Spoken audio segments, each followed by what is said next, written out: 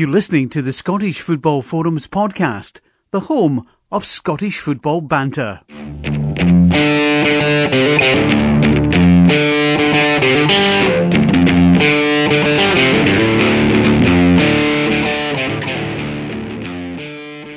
Hello and welcome to the Scottish Football Forums podcast. I'm Chris, I'm the host, and tonight I am joined by Laurie and the returning director of podcasting, Craig. How you doing, guys? Alright. It's good to be back. I'm joined by my dog. He's been barking. Alfie been barking a lot. It's a wee bit of a trend in the podcast because Wendy used to meow quite a lot back in the day, back when she was here.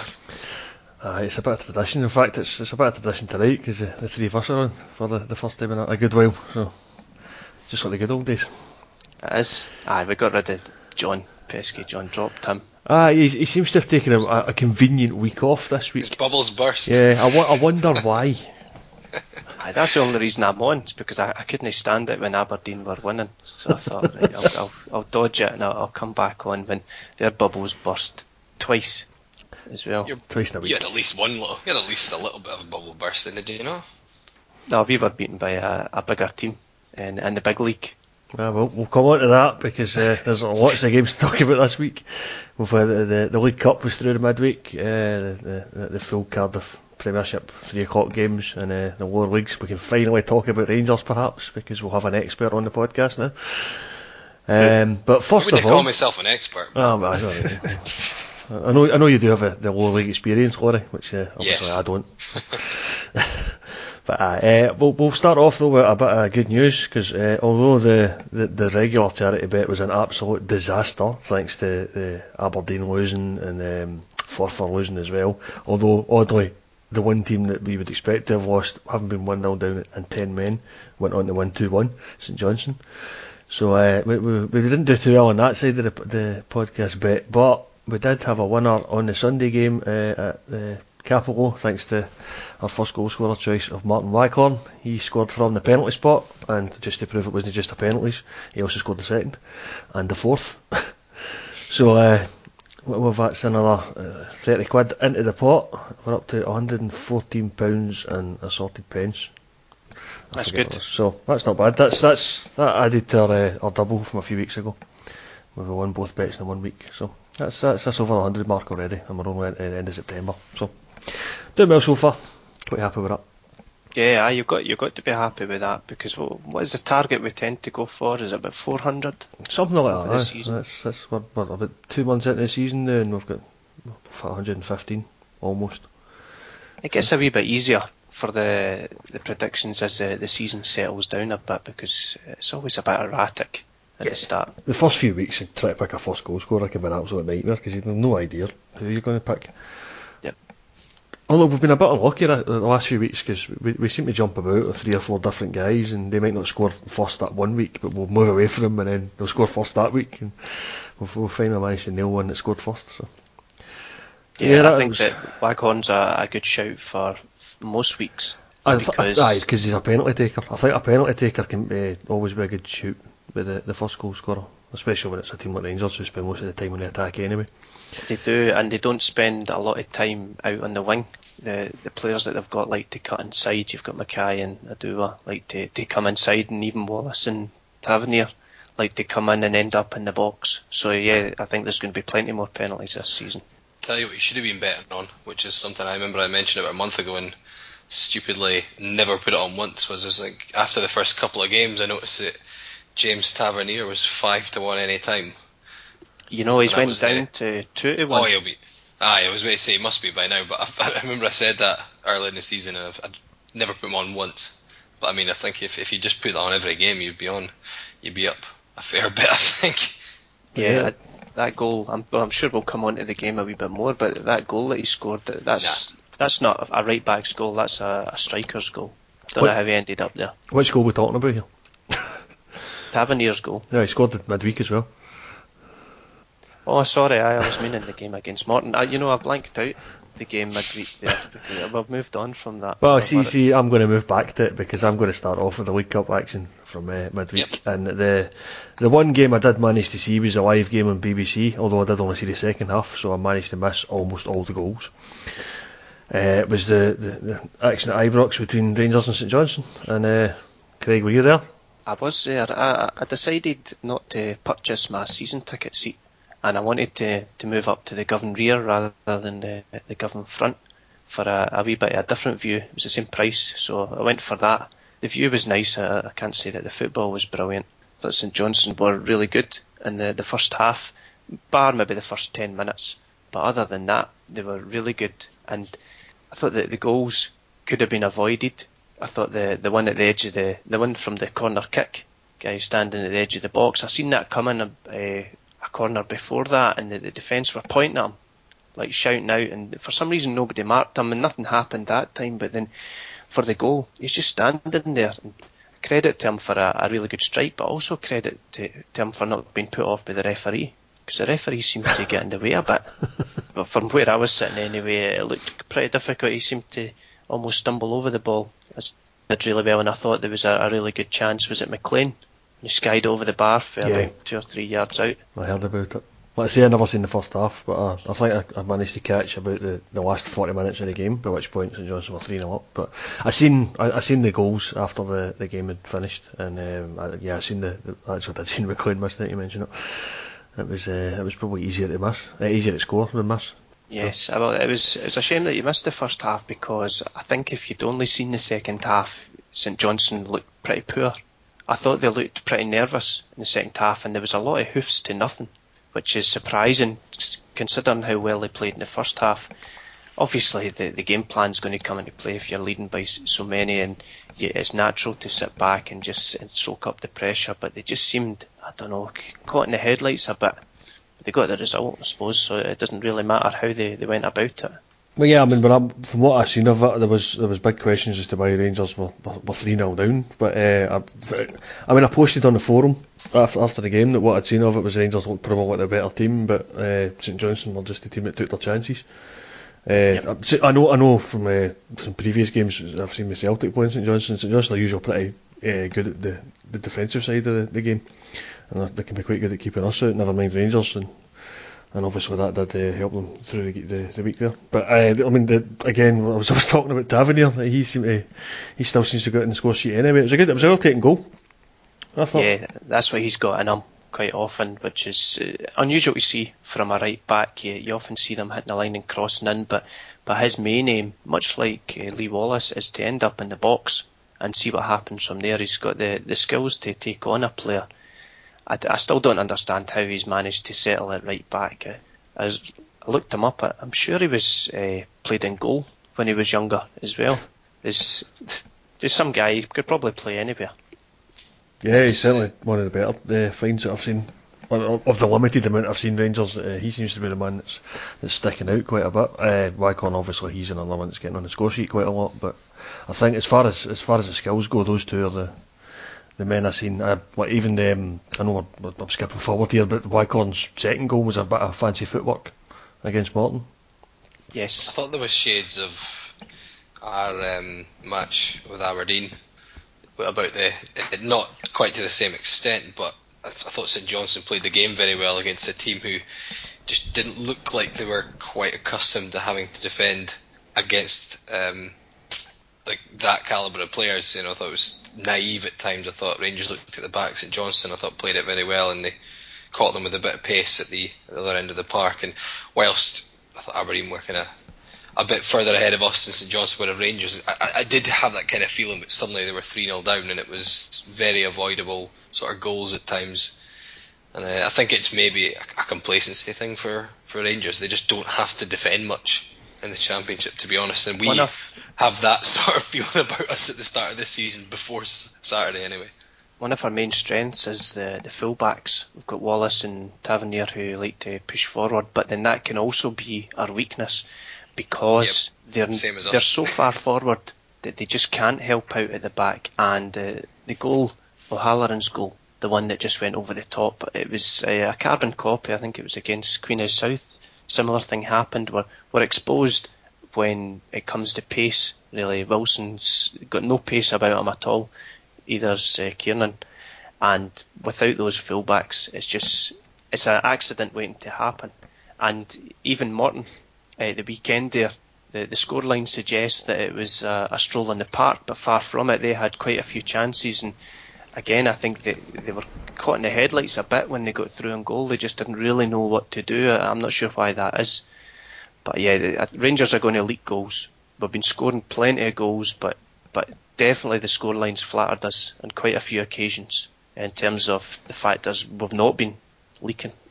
I think it's pretty much a common theme that when our teams seem to have to make that step up, they're not accustomed to the attacking of the opposition that you get, and when you make that step up, and of what you say, when Rangers done it against St Johnstone, they were defending, and it was almost naive at times because they just aren't used to it. There was all that talk through the midweek about how there's not much difference between the Premiership and the Championship.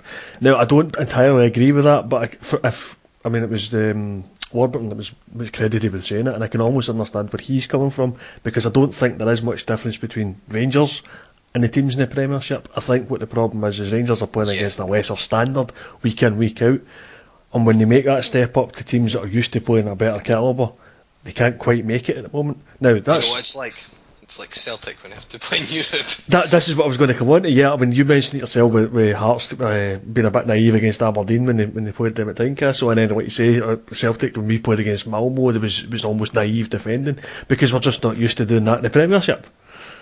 So it can have that knock-on effect. If you're not playing at that higher level week in, week out, you can get complacent, and you're not used to the kind of style of play that you're up against, and it can be quite difficult to make the transition. Yeah, I agree. I think Rangers are also missing a key player for situations like that. That we don't have a holding midfielder that can do the dirty stuff. I think I was quite critical of Ian Black when he was with Rangers, but somebody like him, even Kyle Hutton wasn't the best, most gifted footballer, but he was good at just sitting in front of defence and breaking up play, and that's what we don't have, because we're so used to attacking, we're so used to scoring 3, 4, 5 goals in a game. We need somebody who can just do, well, I'll mention Neil Lennon, but he's another example. It's somebody that you just want in your team when to soak up the pressure, to provide a wee bit of support for Wilson and Kiernan, to provide the opportunity for Tavernier and Wallace to push forward, knowing they don't need to worry about coming back. Can I just get this right? You just not only said, this is a Rangers fan, said that, did you just say that you're missing Ian Black, Kyle Hutton, and you could maybe do with Neil Lennon? It's not something I ever thought of it here. I use Neil Lennon as an example as somebody who wasn't the most gifted footballer, but he done the boring stuff well. He did the dirty stuff well. He managed to get the ball and pass it to a player who could play football, and I'm saying sometimes you need that. A Claude Makelele, I think, is what we're looking at here, because Claude Makelele was kind of the benchmark for the sitting midfielder. Morgado Gomez. And Miguel Pallardo. We've got Nair Bito on at the moment. He's pretty good at it. He is, yeah. Aye, that's what we need. But, well, right now things are going okay in the league, so I don't think Warburton's going to be too concerned. Yeah, like I said, went up against the teams in the division. You're blowing them away. It's what you say. It was, from what I've seen in the highlights, it was 4-0 to Rangers. It probably could have been a goal or two from Morton, but the 4 goals were well taken. There was no doubt about the penalty. It was a pretty much a stone wall. Oh, that was a lazy tackle. Yeah, because he seemed to miss with the first foot and then just swiped with the second to take him out. I don't know where I saw it, but Sportscene only had one camera angle for that, and it didn't look. I wasn't sure if he'd actually made contact with him or not. He kind of slid in front of him, but it was one of the ones that I'd seen another angle somewhere else, not in Sportscene, and you could see that he did get him with the second leg. It's difficult with Adua because his legs are that gangly and he often just falls over himself, so it's difficult to tell on first look. That's a problem against St Johnstone. You promised us you were going to slag him off, so I'm waiting on us. Oh, against St Johnstone, he just kept falling over. That's the thing. And I've said on the forum, I wasn't happy with him and I'd have benched him. Unfortunately, a lot of people see his stepovers and think, he's got by one man, he's got by 2 men, right, that's it, he's the best player in the park, we're going to play him 90 minutes every game. But I see a lot of times he does this stupid tap, turn, and nothing really happens, and then he ends up passing it about 6 foot to somebody else to play, and nothing happens. He's so slow at times, And yet, on the flip side, when he's on his game, against Morton, for example, he seems to gallop at defenders, and he's gone this way and that, and nobody knows. He doesn't know what's happening, and then he manages to get by players. He's so frustrating. I don't know. I like him, but I just think games like St Johnstone, he needs reminded. Do a simple pass at times. It's not all about these double, triple step over. Sometimes a simple pass is what gets you a goal. That's how we managed to get the goal against St Johnstone. It's because he did a simple pass. I think he was maybe 2 or 3 passes away from the actual goal, so he won't get credited with the assist. But a simple pass. I'd like to give him a wee shake and just say, sometimes just give me that. That's what you get with these flair players. They're going to be inconsistent. Frustrating at times. Yes, very, very frustrating. But then he'll do what he did against St Johnstone and hit the bar. Beat a couple of players in the box, and you're just like, aye, I can see what he's bringing to the team. Enough of the teams that are out in the cup anyway. We're gonna. Aye, well, that's probably covered one game of the midweek. The other games on Tuesday night, we had Dundee United beating Dunfermline 3-1. Eventually, that went to extra time. Another game that went to extra time, of course, was Morton and Motherwell. We'll come back to that in a second. Because the other games were 2-0 to Inverness at Livingston and an eyebrow-raising 7-0 for Ross County against Falkirk.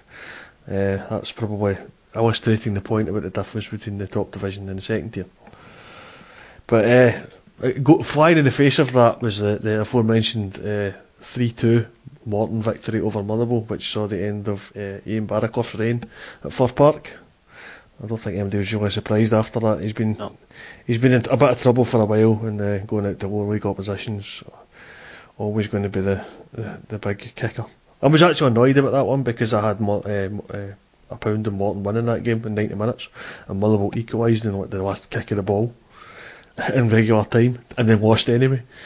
It does. It's concerning, I suppose, from their point of view, that you managed to get the equaliser, and you think at that point, especially being the lower division, the underdogs, they're going to be deflated. That's snatched away from them the victory, but then they still managed to be the team to pick themselves up and find a couple more goals. And from all accounts, anyway, they dominated extra time as well as periods of normal time. So I think it was Louis Moult just got to go back in the end to make the scoreline 3-2, but it certainly sounded like it was Morton who took the game by the scruff of the neck in extra time, and you begin to wonder, what do Motherwell need then if getting a 93rd minute equaliser doesn't kick them on. A new manager apparently is one thing they need. So. Indeed, yeah, Stephen Craigan. Yeah, he seems to have got off to a decent start, right enough. I mean, they were only playing Partick Thistle, who can't score. It's almost a guarantee, isn't it? When, regardless of whether it's the tea lady in charge or they've got no one in charge, the game after, a team who just looked absolutely hopeless always seemed to put on a show and somehow drag a win out. And you sometimes wonder, it's like, well, why can't you do that for the guy when he was in charge? Yeah, I get what you're saying. I quite liked Craig, and I quite liked his comments regarding the managerial job, how humble he seemed to be, how he talked about how he didn't really plan on getting any management, but sometimes it's fate, and it's not all about whether he wants a job, it's whether it's the right fit for Motherwell. And then his comments after the game as well, seeing how he felt like the game had kicked off on the Saturday and ended on the Sunday. I thought that was just brilliant. Was the absolute opposite was Kenny Shields trying to sell himself on Sportsound. Well, I didn't hear that. Heard that, no. He was on Sportsound the day after, which he did emphasise that it was coincidence that he was on after this. He'd been invited anyway, but he almost interviewed for the Motherwell job on Sportsound. They were egging him on, but he was telling them why he'd be a good fit and this, that, and the other thing. And it was, I've got no time for Kenny Shields, as people who maybe listened to this a long time ago would probably remember. Yeah. Dates back to his Kilmarnock days. I've not got any time for the man at all. And is he still working with the SFA at Stirling Uni? He got the boot he got sacked when he was managing in Thailand, which doesn't surprise me. He gets sacked pretty much everywhere he goes. And somehow we let him near our young players. So I don't know what off sort of to Thailand, aye? I didn't know he went to Thailand. He was managing Thailand. A busman's holiday. He got the boot anyway, I think. Usual.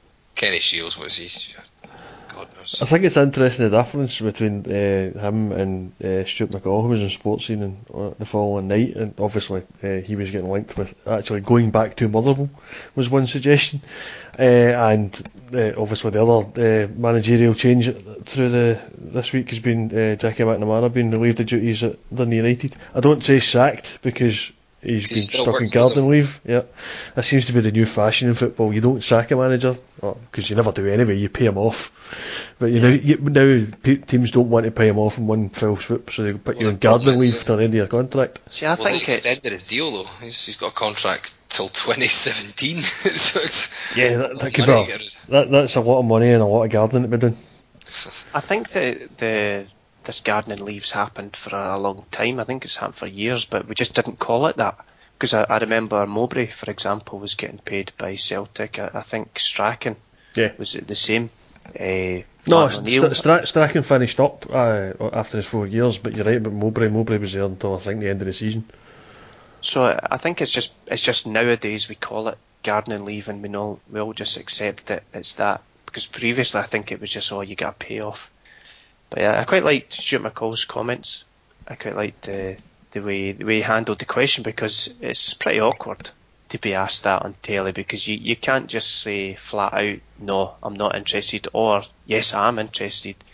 I thought he did it well. I thought it was funny when he mentioned the Motherwell fans that remember the final 12 games rather than the first 100 or so. Yeah, that was pretty good. I think that the problem with both Motherwell and Dundee United is that they've been downsizing for so long, because I'm fairly sure Stuart McCall eventually left Motherwell because he couldn't keep getting the best out of the players when the best players were leaving at the end of every season. And he'd done really well to get them to finish in the top three, and then even finishing second against Aberdeen a couple of seasons ago. But after that they just fell away, and he just couldn't get the best out of those players anymore. In fact, he probably was getting the best out of them, it just wasn't good enough because the players that left were too important to him. And I think Dundee United are suffering for the same problem, because I've seen the stat, it was something like they've had 16 points out of the last 72, and that's since January. They've lost 16 of 24 league games. Yeah, something excessively bad in there. I think that was that we've 6.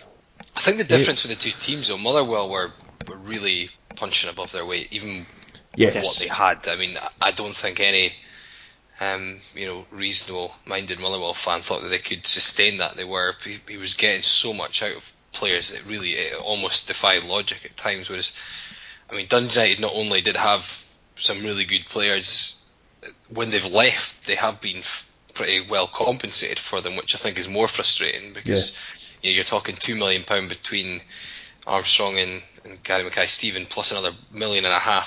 So it's 3 players going for, let's be honest, I mean, £3.5 million for those 3 players. They are decent players, but that's a good return, because more often than not in Scotland you'll lose players at end of contracts and such. And of course Gary Mackay-Steven was, but they still got something for him. Well, he only cost about 40,000. Yeah, I think it makes it more frustrating for fans. So when you see there is money coming in, and whilst there are debts to be paid and such, if there's very little of that reinvested, you can see why it would be.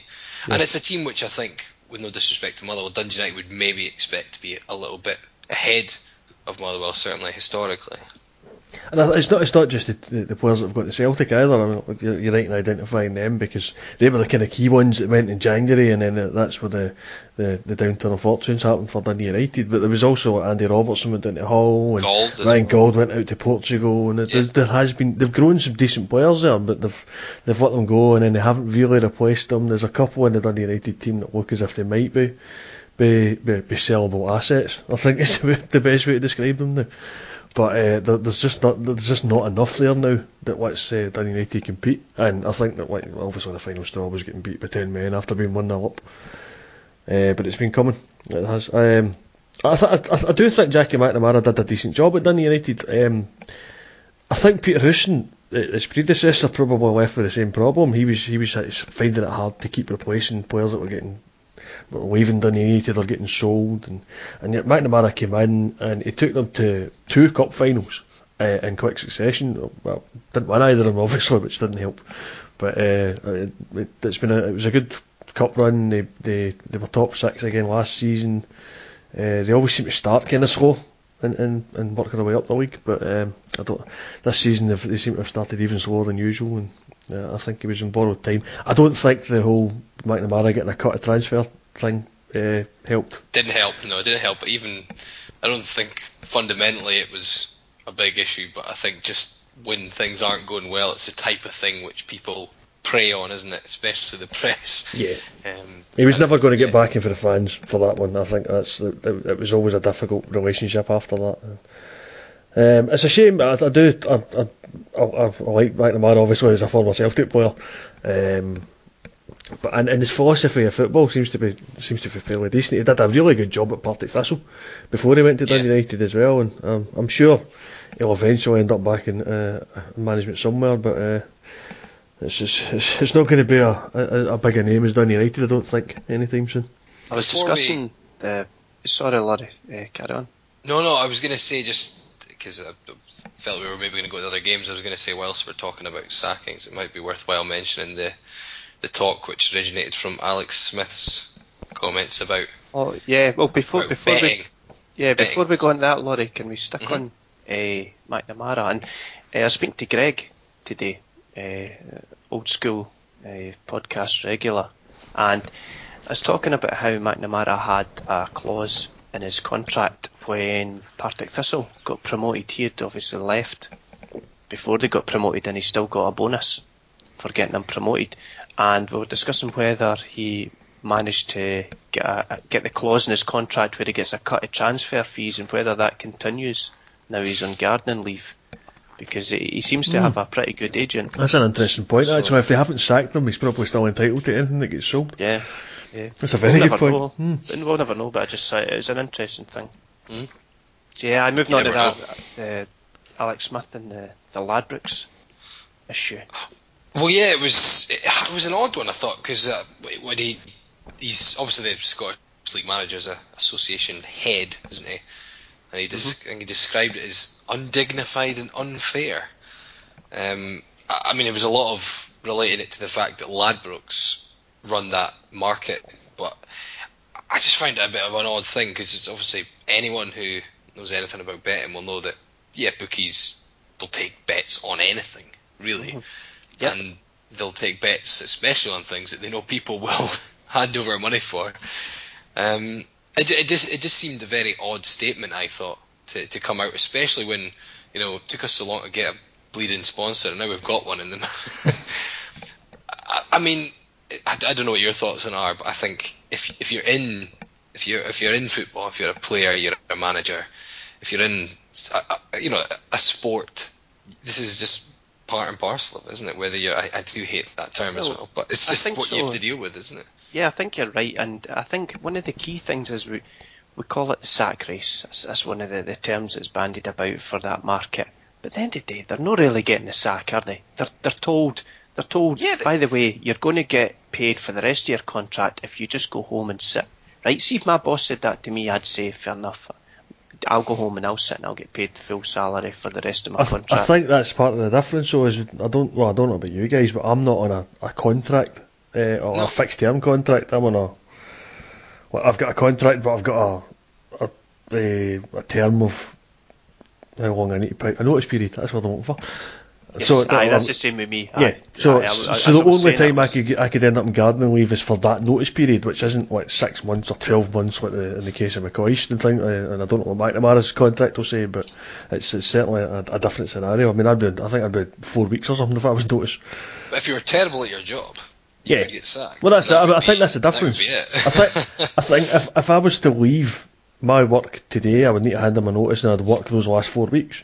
But if I was to be sacked, then it would either be gross misconduct, maybe. Yep. You can actually be sacked, and that scraps that notice period and you'd be let go immediately.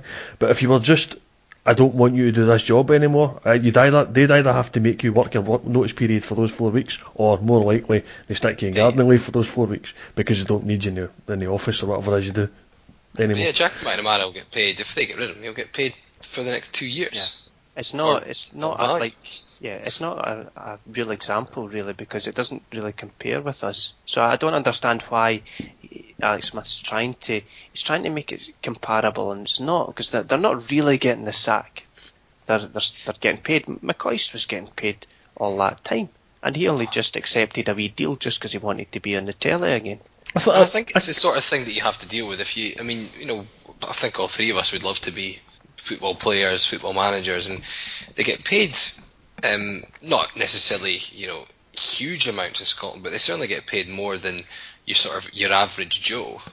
And I think part of the things that you have to deal with if you have the privilege to play football or manage at football is you get a good sum of money, but you have to deal with the fact that you're in the limelight, you're under a lot of pressure, and things like bookmakers will focus on you. It's the same with the press. You're going to have to deal with the fact that if things aren't going well for you, you're going to be in the press for the wrong reasons. If things are going well for you, then it's the other way around, isn't it? Yep. I think the other problem is, where do you draw the line here? You're saying it's disrespectful to bet on somebody that's going to lose their job, or at least be relieved of their duties. But, I mean, you could equally say it could be disrespectful that you're betting on a team not winning the game. I mean, is it disrespectful to say Raith Rovers were 33-1 to win at Celtic Park midweek?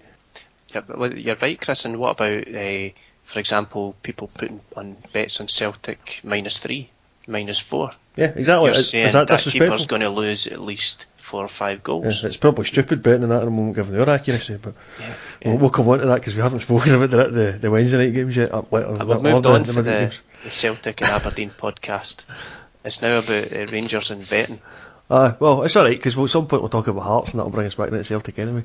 So, but I don't see you can say it's disrespectful to bet in football against football things when that's kind of the nature of betting in the first place. Yeah. And I think possibly going against what I've just said there, nobody seems to complain too much about the betting when it's say who is going to be the next Rangers manager or who's going to be the next Motherwell manager, when Alan McCoist was already still on the job at the time.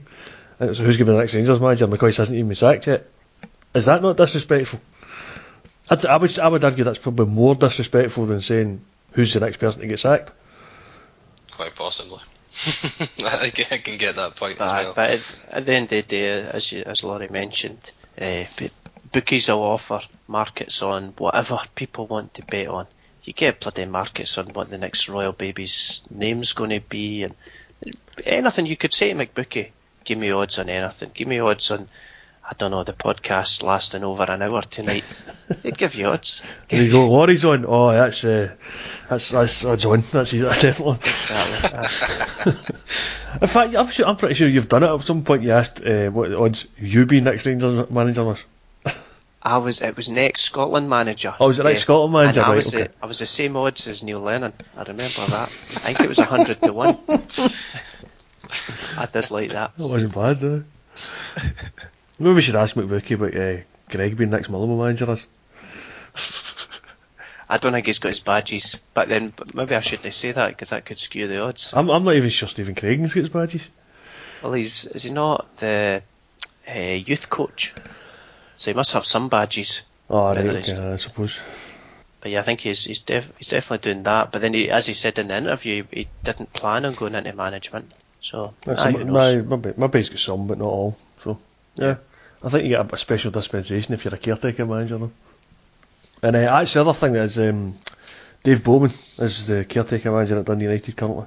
That McNamara's been relieved of his duties, because obviously Simon Donnelly must have been relieved of his duties, and Darren Jackson's been relieved of his, so they must have got rid of a few people at the weekend there. So yeah, it's Dave Bowman. That's Dave Bowman, the former Dundee United player, not Dave Bowman, the guy that was in 2001: A Space Odyssey.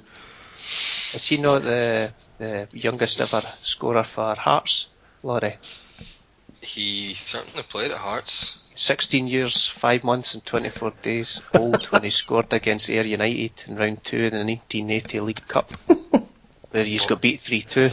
I think, if I remember correctly. Off the top of your head, obviously. That's obviously off the top of my head. I wasn't born then, but I do like to read the history books. That was courtesy of the Footy Gaffer on the forum. Superb. So I said I was going to steal it for the podcast. And you did, well done. Excellent. Right, well, we're talking about Hearts then, because before we come on to the weekend game, there was a bit of a late comeback at Kilmarnock.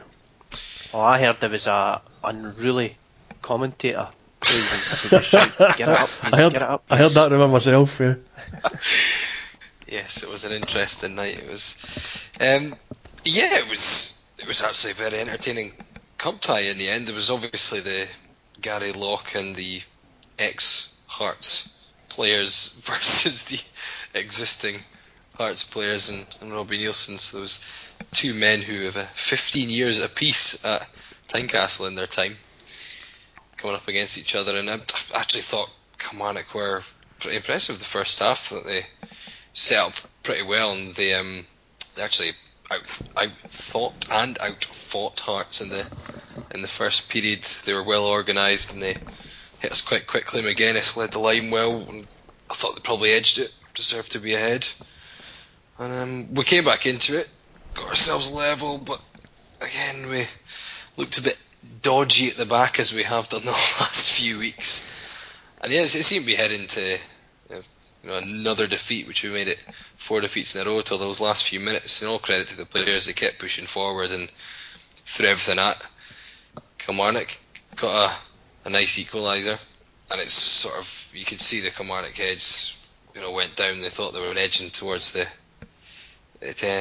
next round, and because it was feeling like a defeat for them, even though it was heading for extra time, they committed men forward and allowed us to sort of hit them with a sucker punch right at the end, which went down very well in the Chadwick end where the Hearts fans were, and in the main stand where the Hearts commentator was. But let's just say it's difficult to tell when you're commentating how loud you're being, because you have the headset on and you can hear the fan noises because of the way mics are set up and stuff. So, but I could feel everyone looking at me as I went on a tirade of just shouting, basically.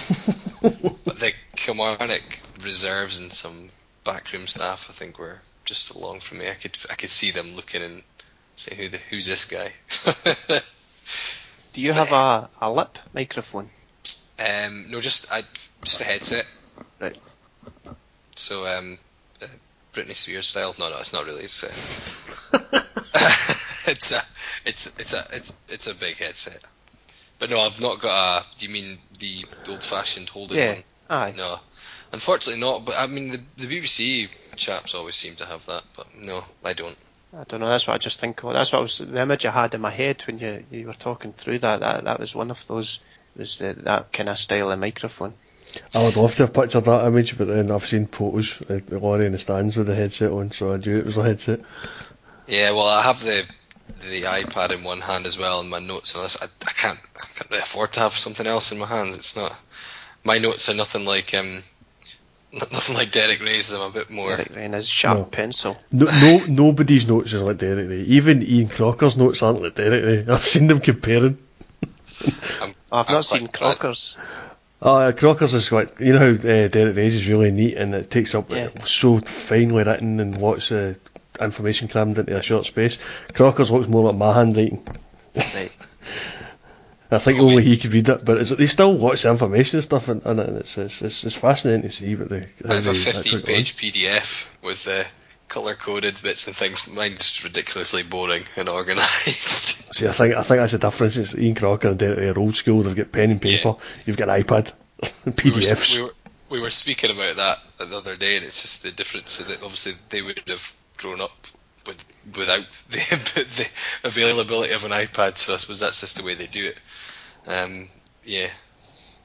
Just whatever works for you, I guess, and can't exactly question them. They're certainly up there. That's what you aspire to, especially like Derek Ray. Still helping me out every week with the old player names. Oh, he's definitely good at that. Oh, if you saw our direct messages, I don't know how he doesn't get fed up with me. It's even things that I know you start questioning, you start saying it over and over in your head, and you're like, wait a minute. So I even started. Someone was saying in the press box, started saying it's Tom Rogic, and I was like, I'm pretty sure it's Rogic. I'm like, I don't know. I'm like, give me a second. This was 20 minutes before I went on air. I was like, messaged Derek Ray. I was like, is it Rogic or Rogic? He's like, Rogic. I was like, it's fine. Turned around to the guy and went, it is Rogic. It's fine. See, I bet it's not easy to even type these messages to Derek Ray. You know what I mean? To type the names phonetically. That was an easier example. but some of them are going to be tough to actually spell out to make it clear. You've got some interesting things. It's like our new signing. It was quite funny his response because I'm messing. Can you tell me how our new Cameroonian-born Belgian? And I think his first response was it's Arnaud and it's Souchion, and the end is the nasal French sound. And it's like, okay, that's fine. I mean, almost forgot the last bit. Jume, simple. Just JWM, like boom. Like boom. Yeah, you can relate them to other words, but no, he's always very handy, and but I'm sure he would have been much more professional if he'd been commentating with those last 2 goals. Oh, no doubt. And then unfortunately the draw happened earlier today, and the inevitable happened. Yes, Celtic Hearts. Yes, yet again. Is it Tynecastle? I suppose. It is We discussed this earlier, and it's usually at Celtic Park in this competition, but then it was at the last time we played in the Cup, it was the Scottish Cup, and it was at Tynecastle, so I was moaning that we should have been our turn. But that's half of our last 6 quarter-final draws in this competition against Celtic, and we've not done too badly actually, because we've won other 2, both of them at Celtic Park as well, so could be interesting. And I mean, I'd imagine it will get. I know there's a Highland derby there, but I'd be very surprised if the Hearts Celtic game wasn't picked up by TV, whether it's Sky or BBC. I think Sky can pick up these games, can they? no, it's one game from BBC for us. Is it only you can't get anyone else? No, the only people that get rights to this is the BBC. Oh, so you'll get one game for the quarter final, and then they might show both semi-finals if they want to, and they'll obviously show the final. But there was a bit of jiggery-pokery last year, wasn't there? Trying to decide whether they were going to show both of them or not. I think that the clubs were involved in that. It'll be tricky then, actually, because well, there's some good ties in there. I mean, like you say, the Highland Derby was one of the because ideally I'd wanted an Edinburgh Derby, a Highland Derby, a Tayside Derby, and Celtic Home and Morton, but it didn't work out that way. So we got the Highland Derby. The 2 Edinburgh teams were obviously split up because I should point out that Hibs did beat Aberdeen 2-0 on Wednesday night. It was a couple of late goals for them. They've got a home tie against Dundee United as a result, and Morton's at home to St Johnstone. So that's the other round ties of the round. And yeah, you could pick the Highland Derby as being one to televise there. I'd be surprised if we do anything on televised Hearts versus Celtic, to be honest. Yeah, I think so. And even Hibs Dundee United, there's potential for a good game there, depending on which Hibs turn up and which Dundee United turn up. I think from a viewer perspective, they're always going to pick a Celtic away game. Yeah. It tends to be the game of choice, and just purely because it's going to draw more fans, and it is a big game as well. I mean, you're talking, as things stand, it's 3rd versus 2nd in the. Yeah, it's an obvious choice, really. When the team that's top of the league are out already, then the next 2 playing each other is an obvious choice. Yeah, I think the BBC get criticised for that, and I often do criticise them myself. But on the flip side of that, then they also do BBC Alba, who specialise in providing a public service and showing matches that commercial giants like Sky wouldn't pick up. For example, the Falkirk game. I was going to say, occasionally Alba have to show things like Falkirk going to the South, which was a dire 0-0 draw. So much so that Sportsline didn't bother showing any highlights whatsoever for it last night. Yeah. But I think that's good that they do that, because I think that's in their remit to do things like that. And unfortunately, it's a lazy way to appear to be providing a public services to show games like Hearts and Celtic, because it appeals to a large number of people. Yeah, I think what they're meant to do. I mean, that was the same in this round. With Celtic and Rangers both being drawn at home, usually the first choice is to pick one of those 2 away from home and show it, but with both being home, it's going to toss a coin, see which one you were going to show. And it just happened to went to the Rangers St Johnstone game. I probably picked a better game, to be honest, because Celtic at home to Raith Rovers was. You were favouring Celtic to win that. At least with Rangers and St Johnstone, there was a possibility that Rangers being the lower league team would win it, obviously at home. But St Johnstone, having lost their last season narrowly, was it 1-0 last season? I think it was. Yeah. there was a chance that they were going to get the win this time, and that's the way it proved. I think it was one of the better games of the round, so well done the BBC in picking a decent game.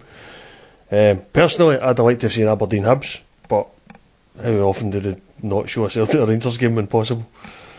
It was good to hear Chris Boyd and McInnes on the telly for the Rangers Morton game, and Boyd was obviously been winding up McInnes about the result.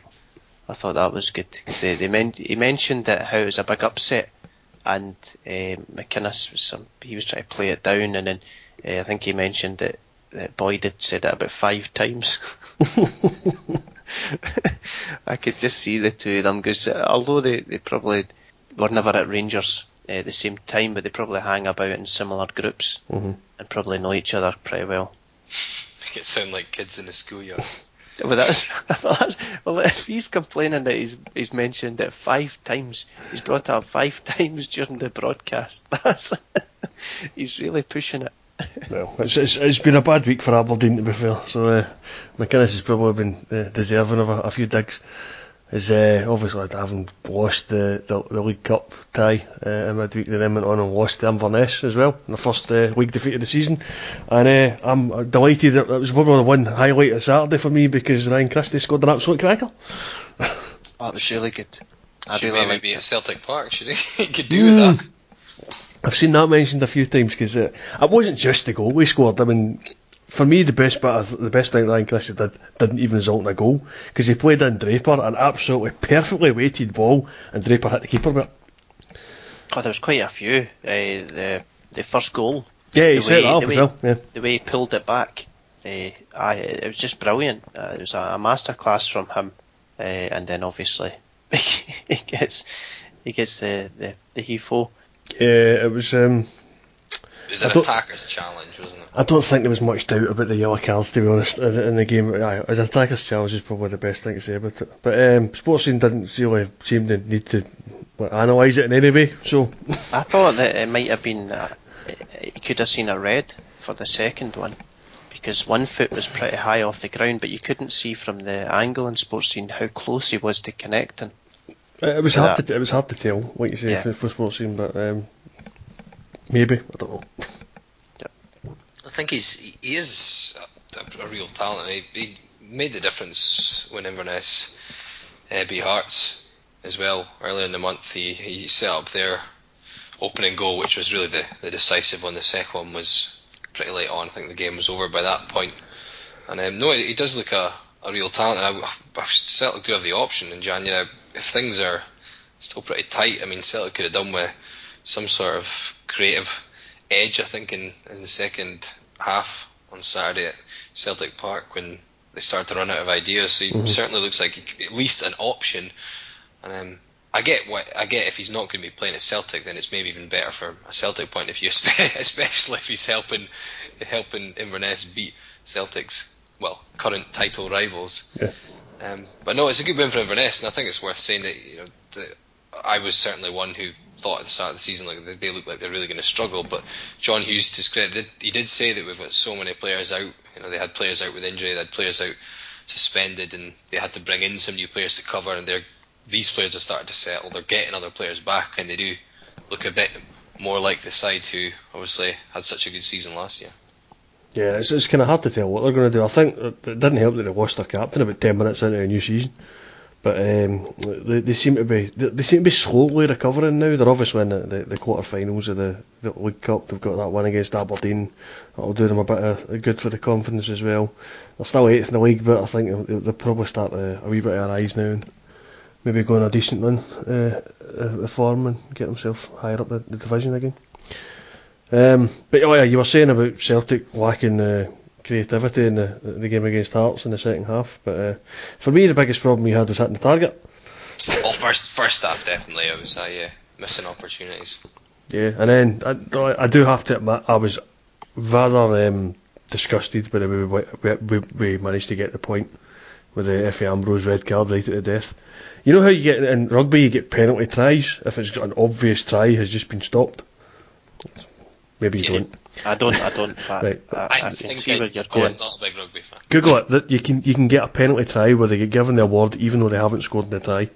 Well, in the case of Effie Ambrose, a penalty goal should probably have been awarded because that was to make sure Celtic got a 0-0 draw.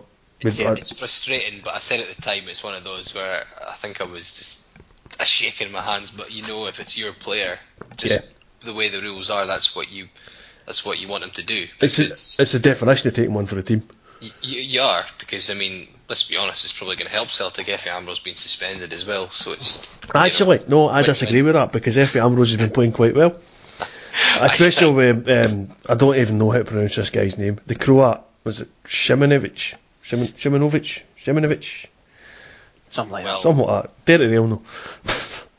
The new guy. Well, I had practiced it and I forgot now. It's Shimunovic. There you go. And he was a somewhere along the way. Aye, that's what you said, Chris. Aye, pretty much. I maybe did say that in my 8 attempts at it. Aye. But we haven't been injured. Mulgrew's been injured as well. There's been Effie Ambrose has come in, and for what I've seen, he's kind of steadied the ship a bit as far as our dodgy defence goes, because that's 3 games in a row we haven't conceded. And alright, one of them was against Red Rovers, but I mean the 6-0 against Dundee was a pretty good battering, and that was proof that we can't actually hit the target occasionally. But the statistics against the Hearts were something like we had 4 shots on target out of about 14. It was similar statistics against Aberdeen up at Pittodrie a couple of weeks ago. We just don't seem to be hitting the target often enough for us to be scoring goals, and it's costing us points at the moment. First half of Celtic were so wasteful. I mean, it's against the Hearts team who've looked so shaky at the back, and we had a slight adjustment, although Ali Moustourik was struggling. He's had a hernia up recently, so we had to move Igor Rossi back at the centre, although that is certainly his more comfortable position. But certainly we took a bit of time to settle, and Celtic really passed up a couple of glorious opportunities. I mean, Lee Griffiths, Rogic, there was certainly a couple that Celtic really should have. The header that was a pass back. It was bizarre. That really surprised me because he's pretty good at heading the ball, Griffiths. He's quite composed, and to do that's the kind of thing that, well, certainly I would do. I would just panic. It was crucial that we got to half time. I think, though, I was saying late on in the first half, if you can get to half time, it's a big confidence booster, and you can regroup. Or if Celtic do get that goal, it really asks questions about how you're going to approach the second half. But I thought we were a really terrific second period. I thought the longer the game went on, the less ideas Celtic seemed to have, and we started to be quite comfortable going narrow and actually letting Celtic play balls in, because we started to feel like we could just defend them all. And I mean, apart from there was the chance that was put into the back of the net, but it was an early flag against Shifshi. But there wasn't a whole lot of chances in that second period, and I thought it was all credit to Hearts who defended, and it was the first time we've avoided defeat against Celtic in 10 games, and it's first clean sheet against Celtic in 14 matches, our first clean sheet at Celtic Park in 6 years. And even if you look at just recent games for Hearts, away from home we just don't keep clean sheets. It's only the second time in 16 away matches. That's dating well back into the Championship as well. We didn't keep many clean sheets away from home in the Championship for the second half of the season. So I think it's a real confidence booster, and I just thought it was a really good defensive display. And the Celtic fans, I mean, they started filtering out the closer it got to the last 5-10 minutes, and they just looked like, I was surprised Ronnie Dial didn't really seem to have any plan B apart from put Shifshi on. Never but does. The way they played, they just still kept knocking about playing out wide, and Hearts seemed to suss them. And although the likes of Augustin at centre back, he has been caught out a lot recently, the one thing he can do is just attack balls when they come in the box, and it just played it in his hands. Celtic just started playing balls into the box, and as shaky as we've been, certainly they will deal with those. I think you did mention one thing there about how Hearts kind of went narrow and started defending and letting Celtic get the balls in. Somebody should have explained that to Michael Stewart, because I was listening to BBC Sports Sound to the game as it was happening, and he seemed to be going mental at the fact that Callum Patterson didn't seem to be doing his job properly. Now, he was already on a booking. He was on a yellow. And like you say, the Hearts had went narrow, and Paddy Bonner had to explain this to him. And because Michael Stewart was going on about how Nicholson seemed to be doing his own job and Patterson's at the same time. It was just, it took Paddy Bonner to sit him down and basically, look, Hearts have gone narrower, this is the way they're playing now, it's a tactical change, this is why Nicholson seems to be doing so much. Yeah, it was. We were actually playing a 4-4-2 a lot of the game, which seems bizarre when you're defending, but we were playing 2 banks of 4 in our own half, with 2 strikers who were still at the halfway line. So yeah, Nicholson was doing a good job defending, but yeah, it was almost like a wing back, but not, because you had a full back as well. But yeah, we were that narrow. It was. I mean, he was doing a good job of protecting, because Patterson couldn't put a challenge in on Forrest, because Forrest had a really good first half, and Patterson got booked and he couldn't put a challenge in, and there was a couple of times where Forrest, he went down so easily, the Celtic fans are crying for it, but Patterson he couldn't challenge, so he just basically stood up and kind of blocked the ball, and Forrest, I don't know if he's made out of feathers or something, but as soon as Patterson seemed to move towards him, he was hitting the deck. It's also Forrest has a nasty habit of going down easy if he's trying to get a player into trouble. Yeah, and I think that he would have known Patterson was in a booking as well. And you don't say it very often, but Kevin Clancy, I thought, had actually a very good game refereeing, and it went under the radar because there wasn't a huge amount of calls to be made. I mean, I think the only ones that big calls were fairly obvious. I mean, Ambrose red card. I couldn't believe he turned round and act surprised. I mean, usually when defenders do that, they just start walking off. I think everybody knew that was a red card. I don't think anybody was going to criticise him for it. I think the only other contentious decision, other than the Celtic fans howling for the Patterson second yellow, was the offside against.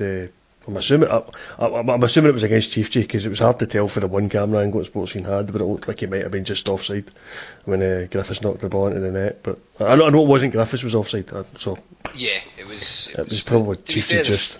The flag was up really early. I don't know if it came across in the highlights, but it was up straight away as soon as the ball came in, which is why I was a bit surprised that quite a few fans around me were jumping about. I may have wagged a finger at a few of them, but which finger?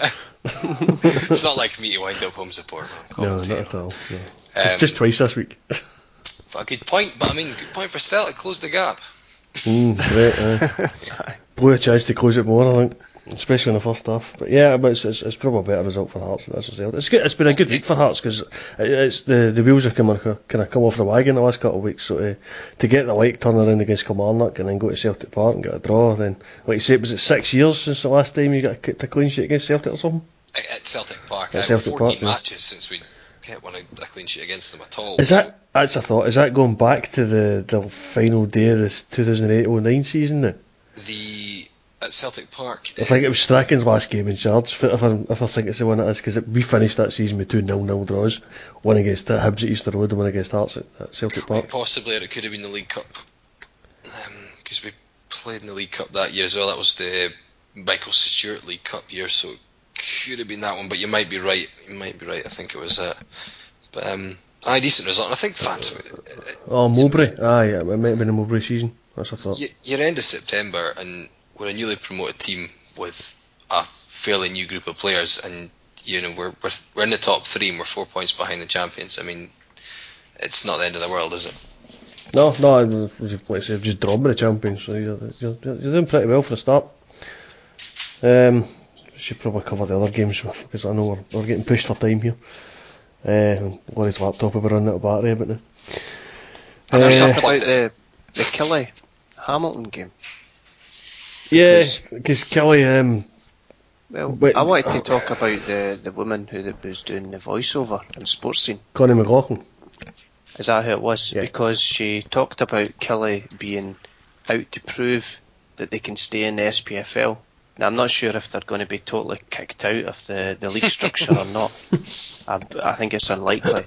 And then at the end, Lee Ashcroft was shown a second yellow card. Mm-hmm. Now, when she said that, I seen the challenge and I thought, that's a sending off straight away. I thought it was a sending off. Yeah. Yep. So it wasn't a second yellow card. I just thought that was strange. Yeah, I thought somebody would have picked up on that when they were producing the programme. I thought that was 2 pretty obvious mistakes in such a short period of play. I was watching it and I looked at it and I thought, that's a straight red, and then I think I looked away and I looked at my phone and I was making notes, and then I heard her say it was a second yellow, and I looked up and thought, did the referee actually award a second yellow card, or did they just show a straight red? was a straight red. Was it a straight red? Yeah, that's what I thought. Yeah, It because looked I that's funny. I checked feel it better out now. as well. I looked up match report. Yeah, straight red. It just, I don't know. It's a minor thing, but the two of them jumped out at me. Well, the SPFL thing that annoys. I don't really have that much of an issue when fans still say the SPL or talk about the SPFL, but it's when you hear people you get it on Sports Sound all the time. I think Willie Miller, he's a prime suspect for talking about the SPFL, which is not even a division, it's the whole lot of them. Yeah. Sort of. I think it just comes from the fact that previously it was the SPL, and everyone knows it's the whole shebang's now the SPFL, but people still equate SPL being top flight, so it's just added an F. So the top And flights they want must be to called the have- SPFL. It's no. Yeah, they want to have a shortened way of saying it, and there isn't really anything. No. Unless you want to go for SP, which that's just silly. Yeah, and I think the other problem is that if somebody says the Premiership, I know they don't use that term in England anymore, but people still think it's the English league. Well, the thing is, it's quite funny actually, because there's obviously England went the reverse. They were the Premiership, now Premier League, and there's a show on Talk Sport, and they give people one chance. If they say Premiership, they give them a yellow card, and if they say it again, they just get hung up on in the call-in show, because they just keep emphasising it's a Premier League, so it's actually the complete opposite. They've got to start remembering to call it the Premier League, not the Premiership, and we're the other way around. So it's all in a name. I know maybe it's slightly pernickety, but when it's the media who's meant to cover it, you think, God, you've got to get it right. Yeah. But in regards to the Ashcroft red card, I don't think it was a bit odd, because Ambrose did it because they had something to defend, and if Hearts go through and score, then Celtic can't respond because it's going to be kick-off in full time. But that was pretty much the last action of the game, and Kilmarnock were losing anyway. Yeah, it was a very strange one. He was taking one for a team to still get beat. I know, still got beat 3-1 instead of 2-1. He's suspended now, so I mean, I'm not that bothered about that, because the next game's against us, so if they've got a defender down, it's fine by me. But it did seem odd, because it was 93 odd minutes, so I mean, what was he taking one for the team for? It's a very strange decision. Yeah. Right, I think the only game we haven't covered is the one that Even Sports Team put last, and it's ridiculous because it was a 3-each draw. Yep. The Dundee Ross County game, and this one annoyed me though, because I had a treble on what was it, Motherwell, Hamilton, and Ross County, and it was really good odds. And at one point, all three were winning, and then obviously Ross County conceded that penalty and went down to 10 men. And I knew the writing was on the wall then. I never had a chance to go to get the cash out. I should have done it. It's one of those times that would have been a great time to use it. That was a crucial point in the game. Obviously, the penalty came when it was 3-1 to Ross County. I thought it looked a bit harsh, to be honest. When you look at the replay, and there's no claims from Dundee. It seemed to brush over it. I looked at it a couple of times. I'm not saying it was definitely a bad decision, but there didn't seem to be a whole lot in it. I thought that as well. I mean, like you say, it was. I think again because it was the last game on sports scene, so they didn't really analyse it all that much. But I thought they kind of made out that there was a bit of argy-bargy between them just before the set piece was taken. But I thought it was over by the time the set piece was taken, and then McPake just kind of fell over. And to be fair, McPake didn't seem to claim, and his teammates didn't certainly look like they were claiming, and Andrew Davis seemed fairly confused by it. I mean, I say it's difficult because you get the one angle and you don't necessarily see what's happened before it, but certainly my initial reaction was it seemed fairly nothingy, the sort of thing that goes on pretty much every time a cross comes into the box. And it changed the game, obviously, well, certainly, undoubtedly, because at 3-1, you don't always get a good idea from the highlights, but you imagine at 3-1 they've got a far better chance of holding out. He did a good acting when he stood there and went, what? Me? Why? Unlike Effie Ambrose, he maybe had a little bit of a point.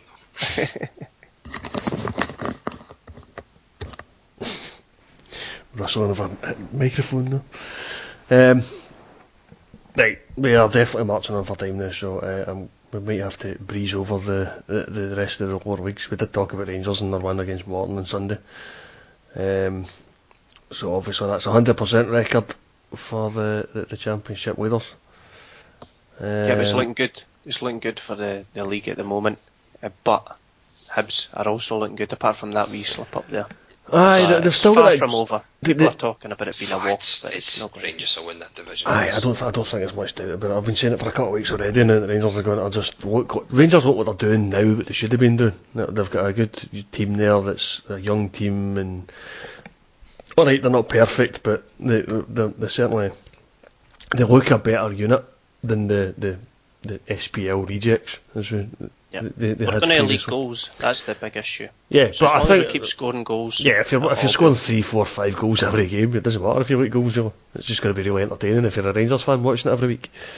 It'll be like last year. It's not like in the top flight where you can see Aberdeen and Celtic dropping quite a few points here and there. It'll be like Hearts last year. There'll be so many. Rangers will just get too many wins against so many sides. Even though I know it's 11 points, but there's a game in hand for Hibs as well. But even that gap, it'll only grow, I think. And it's just, I have to say, I just can't see it. I thought that at the start of the season. I can't see past Rangers. I think it's even Hibs fans you can read are still talking about, well, push for second, then we've still got a decent chance in the playoffs. But yeah, I was going to say, you can see Hibs dropping points, and they dropped points there at the weekend against St Mirren, and St Mirren haven't exactly started the season all that great, and they're sitting at 6 points, 8th place. 2 points off the bottom. Yeah. So it's not. I can see Hibs dropping a lot more points than Rangers. I think that's probably the key. I know Falkirk and Raith Rovers are up there as well. And Raith Rovers have started pretty well this season, but I think they're all playing for the playoff spots. To be honest, I wouldn't discount Queen of South. I also wouldn't discount Morton. I know they did. They just lost to Rangers, but their form's been fairly reasonable recently. Obviously beating Motherwell in the League Cup midweek. So.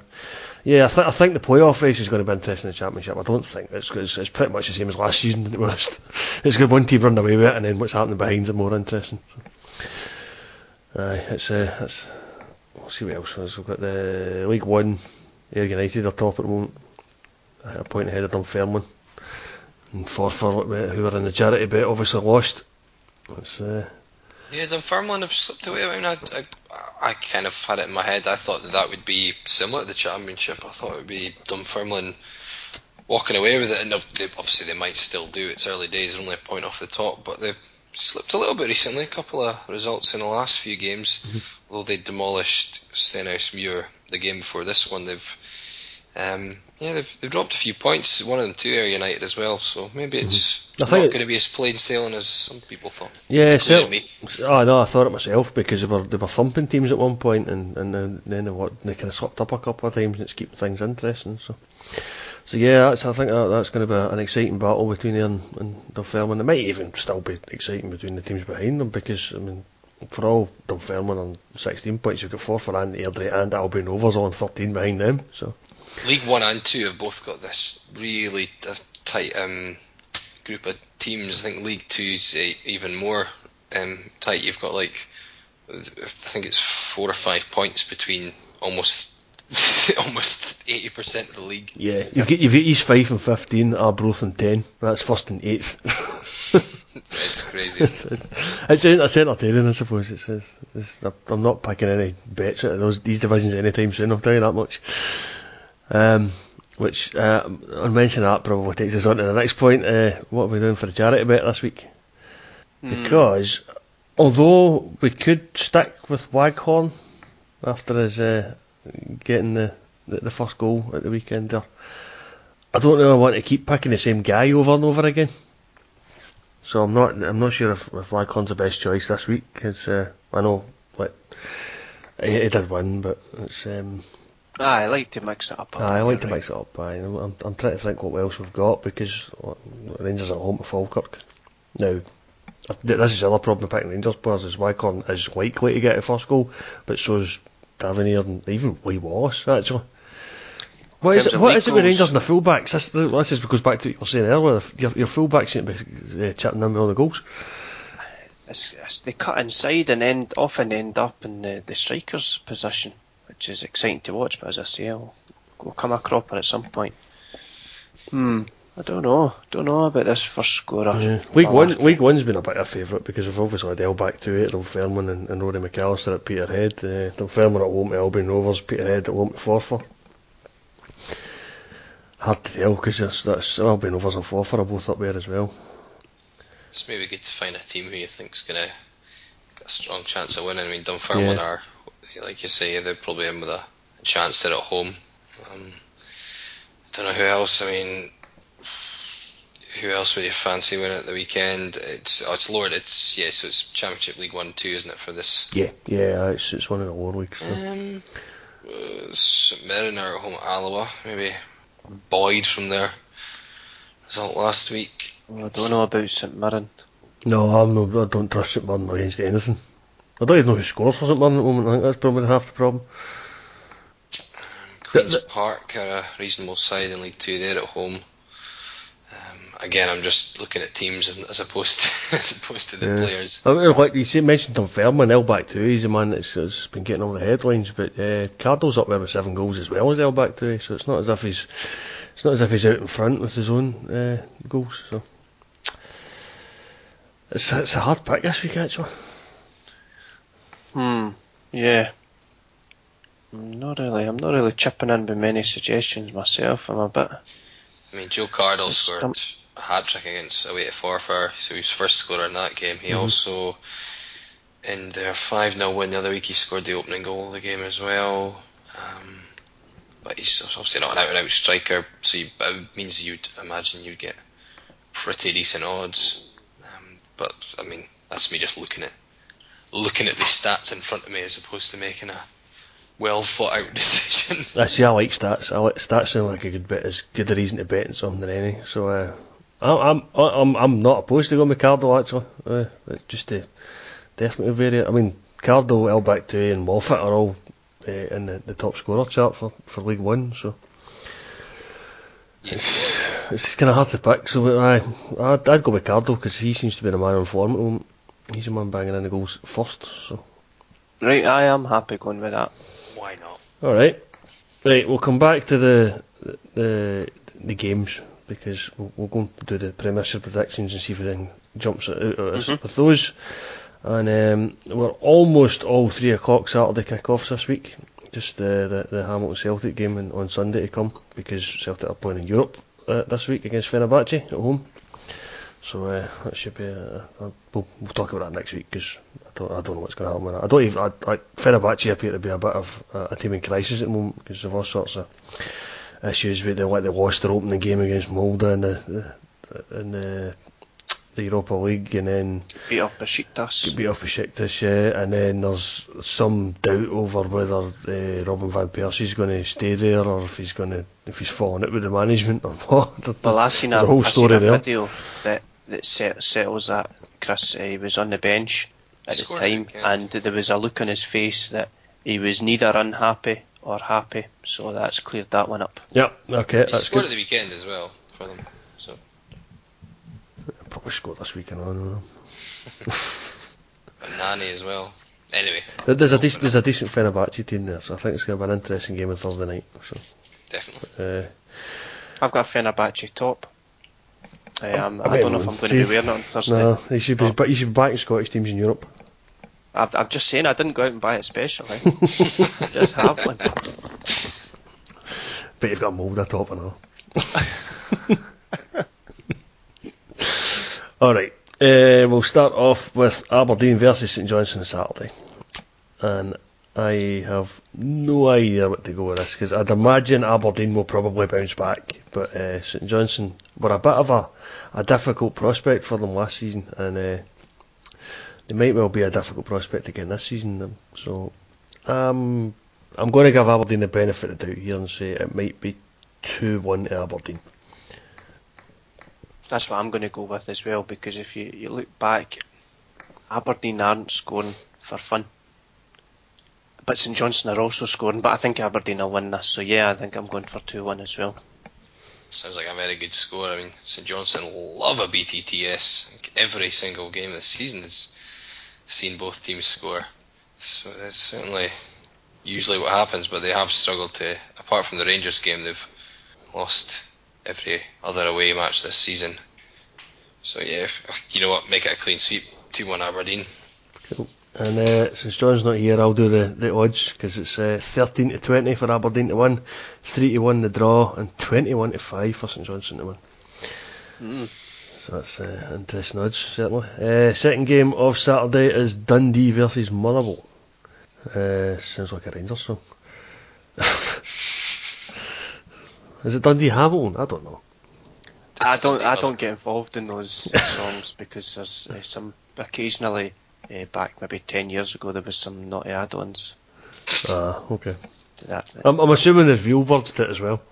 I think there is real words to it, and that's what's sung nowadays. Yes, because nobody sings naughty words at football anymore. But the game's Dundee Motherwell. Let's not get sidetracked. Let's not get sidetracked. No. Okay, right. Dundee and Motherwell. I think it's going to be a home win. I think I'm going to go with 2-1 again to Dundee. Yep. Do you know? I'm going to have to go next for the next game because I'm swaying towards that as well, because I think that we touched on it earlier about when a new manager comes in, suddenly the same crop of players just suddenly play above themselves or maybe return back to where they should have been. But I think they're going to go back to their slump. I think they're going to get beaten, and I was swaying towards 2-1, and I don't want to change it now, Chris, because you don't have to. You can stick. I think I'm going to keep it. I'm going to keep it. I'm going to stand up and be accused of copying, but I'm going to keep it 2-1. So you think Motherwell are going to remember that they're crap? Yeah. That's exactly what I think is going to happen. But I've just got a feeling that Motherwell will get a goal from somewhere, because they always seem to manage it somehow.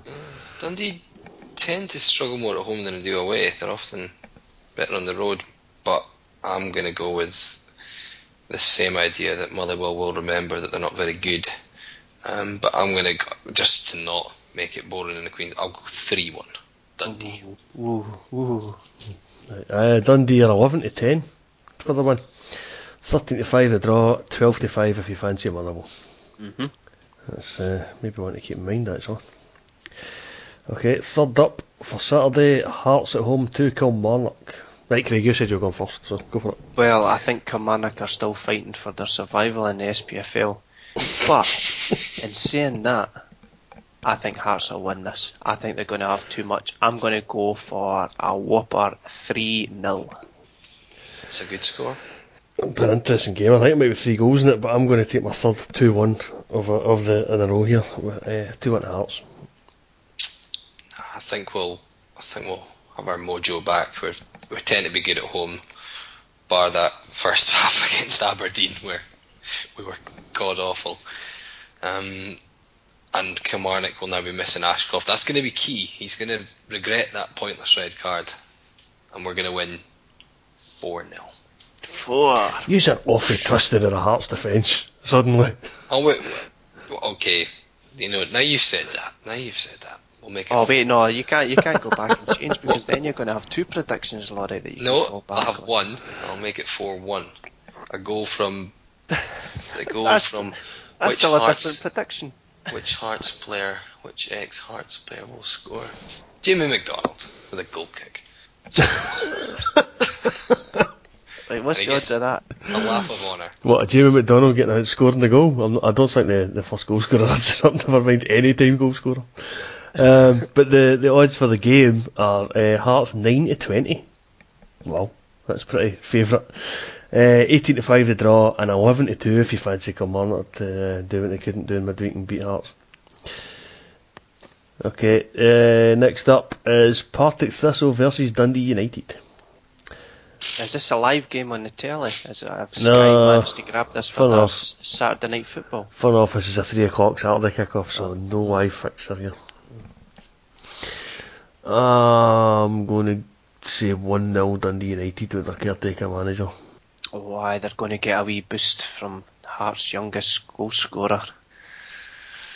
Aye, okay. Aye, 0-0. I mean, it's hard to find anything with these. You know, when you look at, if I'm just looking at the two teams' form, and all you get is red. Yep. If you look at Premiership form, Partick Thistle are like 12, 13, 14 games or something that are winning the league. I think Dundee United have won since May. Yeah, 0-0. We're off the confident with that one. See, I reckon, like, I don't think they're even all that bad. I think they've been unlucky at crucial times. So, but I think they'll probably score. And Partick Thistle have only scored that one goal against Motherwell there, and that was the first goal in about 500 odd minutes. So that's why I'm saying 1-0 Dundee United. The bookie odds, Mick bookie odds for this one are Partick Thistle 29-20 for the win, 5-2 for the draw, and 15-8 if you want Dundee United. So they're sitting on the fence for this game. They must think it's a 0-0 as well. In all fairness, you have a point about them scoring. There's only been, since the Aberdeen opening game, there's only been one game where Dundee United haven't scored, I think. So it's probably quite a good point. Cool. Okay, that's a good start. Alright, final Saturday game is Ross County versus Inverness. A nice Highland derby to round us off. What's that rubbish name that it gets called? El Kessico. Cold Firm. Oh, the Cold Firm, yeah. That wasn't the one I was thinking of. That's quite a good one. Yeah, okay, so the Cold Firm El Kessico derby here. Right, it's Ross County at home for this one. And I am going to go with an entertaining 2-each draw. It's a really hard one to pick, that, isn't it? I know, it's both in good form though. Both in good form. Very tricky. I'm going to go maybe less exciting, but one apiece. Still a good game though.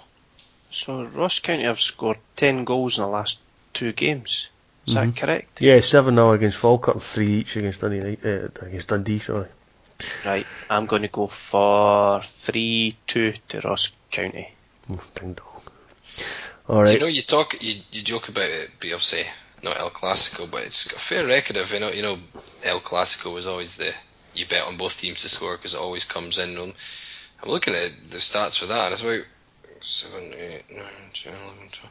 There's only been 3 occasions in the last 12 of these, I think, that there hasn't been a both teams scoring. So, fairly regular. They're often very good games on the telly.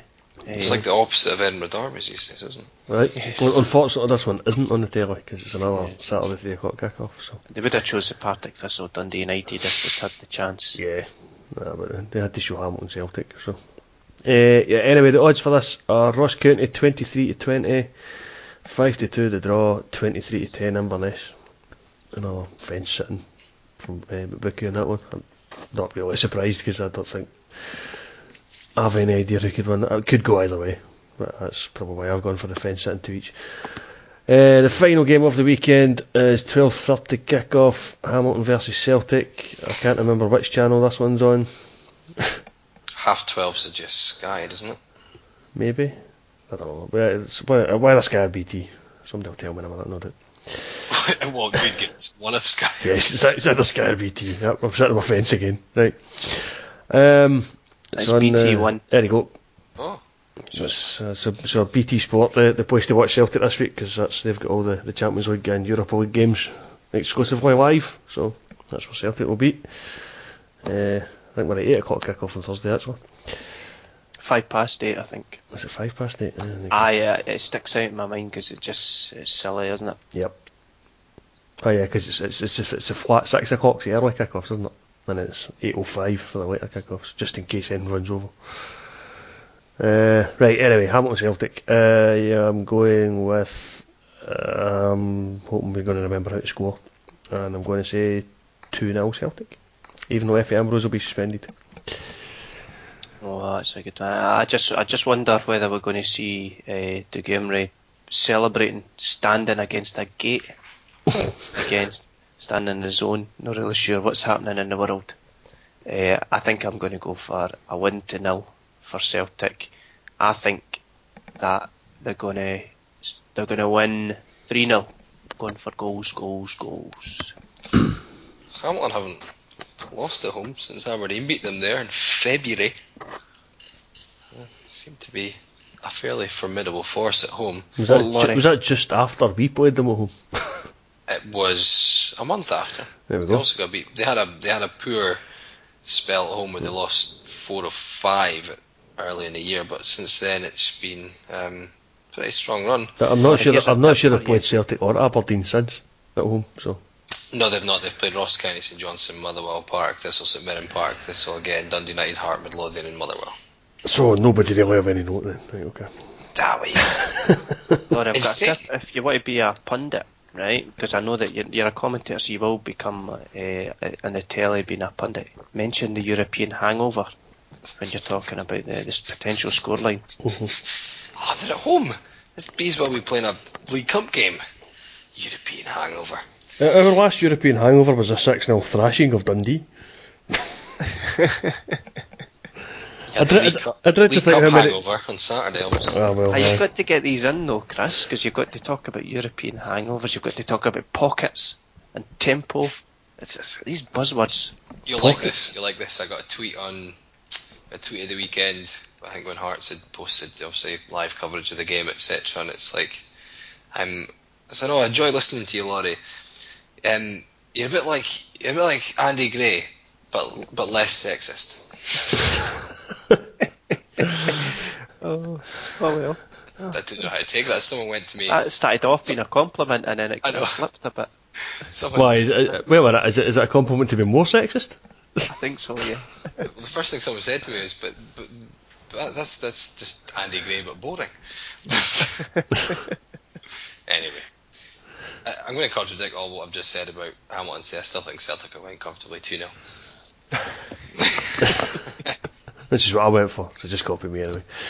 And the odds for this with McBicky is 9-1 Hamilton at win, 9-2 a draw, and 3-10 Celtic. So let's not bother talking about that for a charity bet. Right, what did we fancy? Right, Dundee seemed like a good bet because we all went for a Dundee win, and they were 11-10. Yeah, it's still slightly hard to predict when a team has recently lost the manager. And Dundee, they're also a bit up and down, aren't they? 11-10 seems a nice price. So, Mm-hmm. and It does. Motherwell don't do awfully well on the road. They've actually, oh Christ, I'm just looking at their recent games. I think that's they've actually lost. My God, let's see, 1, 4, 5, 6, 7, 8, 9, 10, 11, 12, 13, 14. They lost 12 of the last 14 away games in the league. There we go, definitely picking Dundee now. So they don't do well on the road, and although Dundee are a bit up and down, so, yeah. No, 11-10. If it was heavily odds on, I'd maybe go against it, but it's quite good price. Yeah. Unfortunately, I'm not really seeing anything else jumping out at me because Hearts odds are rubbish, and no, I was the only one that actually picked Dundee United to win at 15-8, so I don't think I'd go with that either. So we might be looking at the lower leagues. Wraith Rovers are on a bit of a run, ignoring And 23-20 against Morton. Cup. Yep. They've won three league games in a row. They beat St Mirren, Queen of South, and Dumbarton, which is pretty good. It's not bad. Queen of South and Dumbarton are kind of round about where Morton are in the league, so that's Wraith Rovers didn't fairly impress me against Rangers, but then since then they've went on a wee bit of a run. Mm-hmm. St Mirren are 8-13 against Alloa. I know St Mirren have been pretty poor, but Alloa, I mean, they got absolutely battered by Livingston at home. I think St Mirren have got to come good, although in saying that I think they've yet to get off the mark at home, haven't they? Let's not touch that then. Just talk myself out of it. Yeah. Even the other obvious picks like Dunfermline at Albion Rovers is 2-5. It's not great odds. Wraith Rovers 23-20. My double with Dundee, £10 on that would be 45.15 minus the stake. We're talking 35 quid. I think that's pretty good. I think Rovers have got a good chance. Yeah, it's not bad. Do we want to bulk that out anymore? I'm pretty confident with Hearts, but I mean, I would be. See, it's 9-20. That's the problem, Larry. Yeah, but if you add Hearts to Dundee and Raith Rovers, £10 now returns 65.47. I quite like that. That seems fairly We were all reasonable. going for a thumping for Hearts, were we not? I went with 2-1, but yeah, you went for something. Right, aye, we'll throw Hearts in then. What about Queen's Park as well? They're home to Montrose, who, here's another one for you. See, the problem with Queen's Park, see if you look back at their recent form, they've played, I think, Stirling Albion and East Stirling in the last 3 games, Right. if I remember correctly. Do you want to be convinced? Montrose's last 13 games, they've lost 12 on the road. That's the last 13 away games, they've lost 12 of them. 4-1 away at Queen's Park last time they travelled there. 4-0 away at Elgin, 2-0 away at Clyde, 3-0 away at Albion Rovers, 3-0 away at East Fife. They beat East Stirlingshire 1-0, and so they beat East Stirlingshire, who are terrible. It was the only away win they got. Beaten by Annan, beaten by Brora, beaten by Forfar, Hibs. I mean, they even got beat by Hibs. Berwick, Annan again, Stirling. East Fife at home, last couple of home games. They won 5-1 against East Stirling, 3-1 against Elgin. They beat Dumbarton at home as well in the Challenge Cup, who are 2 divisions up. So you want to throw Queen's Park as well? They've won all the last 3. It's £121.11. I'm just throwing it out there. Just seeing where it lands. So if we went Dundee, Raith Rovers, Queen's Park and Hearts, that was in. Sounds good to me. I'd say £121.11. Aye. Like, Chris, That seems nuts. you won but you know last what? week. Yeah, let's go for it. We had a win. We may as well go for a bonkers bet. Why not? And was Cardle. And Joe Cardle, yeah. Yeah. Of Dunfermline as the first goal scorer, so he might hedge it. That'd be nice. All right, a fourfold sounds interesting. I think that's us. Unless there's anything else you guys have got. I'm all empty. Yeah, I'd like to mention the food situation at Ibrox, because I often talked about that, and this season we've got a brand new hot dog stall. A gourmet hot dogs. Yeah, we mentioned this a couple of weeks ago, and I was slated for my comment. Yes. As it was a bit innuendo, like. Yes, John loves that kind of thing, aye. But I do enjoy it. So I went to St Johnstone, watched St Johnstone, looking forward to getting a hot dog. And it turns out the Govan rear doesn't have the gourmet hot dog stall. So it might only be the Govan front that has it. I don't know if it's anywhere else in the stadium. So it might only be me that's able to buy a rolling sausage for £5. They do this at Celtic Park as well. There's like bits of the stadium have got stalls that nobody else has. There's allegedly a Domino's pizza at Celtic Park. I was eating grapes. Who's selling grapes to football fans? I brought it with me. Oh right, okay. That Grapes. explains a lot. That's how you roll. Sitting there in my commentary position with a wee packet of grapes. Is that the new prawn sandwich? Quite possibly. I like a punnet of grapes. Is it a punnet of grapes? I want someone to throw at Tom Boyd, who was just down and right from me on Celtic TV. Yeah, you leave Tom Boyd alone. I like Tom Boyd. Hey, wait a minute, is that a weapon? That's a thought, aye. See, it's commentator privilege there. See, if you were a regular fan, there's no way you were getting grapes through the door. You should see some of the things I've got in my bag. What? Do you know the bizarre thing? I've been to most grounds I've been every ground in the top 2 tiers and a couple below that. The only ground that I've ever had anyone look in my bag was Stenhousemuir, Ochilview. And you should have seen his face when he was looking at bottles of water, deodorant, moisturiser, shoe shine. Wait a minute. Shoe shine? You're looking his face with moisturiser in your bag. Do you need shiny shoes for Hearts TV? Honestly, the stuff in my bag, you'd laugh. It's like a woman's handbag. Shoe polish, when Face wipes. when are you out, and when do you need shoe polish when you're out, Laurie? Because I tend to take the bag. It's my bag that I take with me to work. I just change what's in it. A couple of things, like obviously I've got my iPad and my notepad for that. I stick a couple of work things in it, so it's the base of it, the core. You know, that's got the spine of what I take with me stays the same. You know, your man bag basics, your moisturisers, your shoe shines, your face wipes. Face wipes? Is this makeup remover? Honestly, I was on the way back from a game a few weeks ago, and fucking bird crapped on my my suit jacket. Honestly, I shouldn't look at the guy who didn't know me, and I whipped out a face wipe, and it was clean off. Whoa, just like that. Oh, and a lint roller. You can never go wrong with a lint roller as well. What's going on, Laurie? I'm not even joking any of this. I've only covered about 50% of what's in that bag as well. Don't tell the stewards. Don't tell the stewards. This is like Mary Poppins. It is. There's a lamp in there. And... It's been said before. It has been said before, actually, at work one day when I spilt some in my bag and I had to empty everything out because my yogurt burst. And there was just this big line of things on my desk that I'd taken out my bag. It's 21st century, guys. Come on, get with it.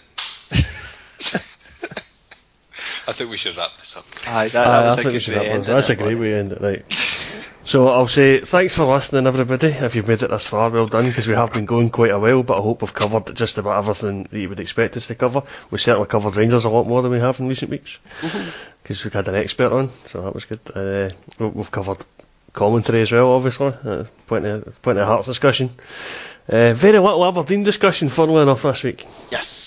Despite the fact they lost twice. We should remind people of that Aberdeen did lose twice this week. Humbled, yes. Right. The wheels have fallen off the wagon. Aberdeen. Bubbles were bursting. Yeah, bubbles bursting everywhere. So, McInnes for the sack. That's that. I mean, he did lose to lower league opposition. So it's amazing he's still in a job. I highlighted the gulf between the two leagues. Thanks for having me back. Tune in next week to find out what Derek Ray takes to football on his back.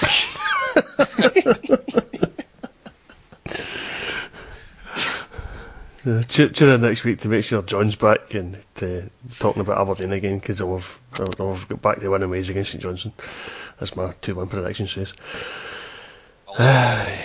Yes. And I should say thanks for coming back on, Craig. It's you've been missed, and I'm not just saying that because there has been comments on Twitter and on the forum saying that you've been missed. So I paid them to say that. Some people miss my boring voice. That's what it is. They like to be brought down. They like to be soothed by my monotone voice. This is the time where the tumbleweed runs away. Yep. I should edit that in this week. So yeah, as director of podcasting, you're of course always welcome to come back on. I'll definitely back.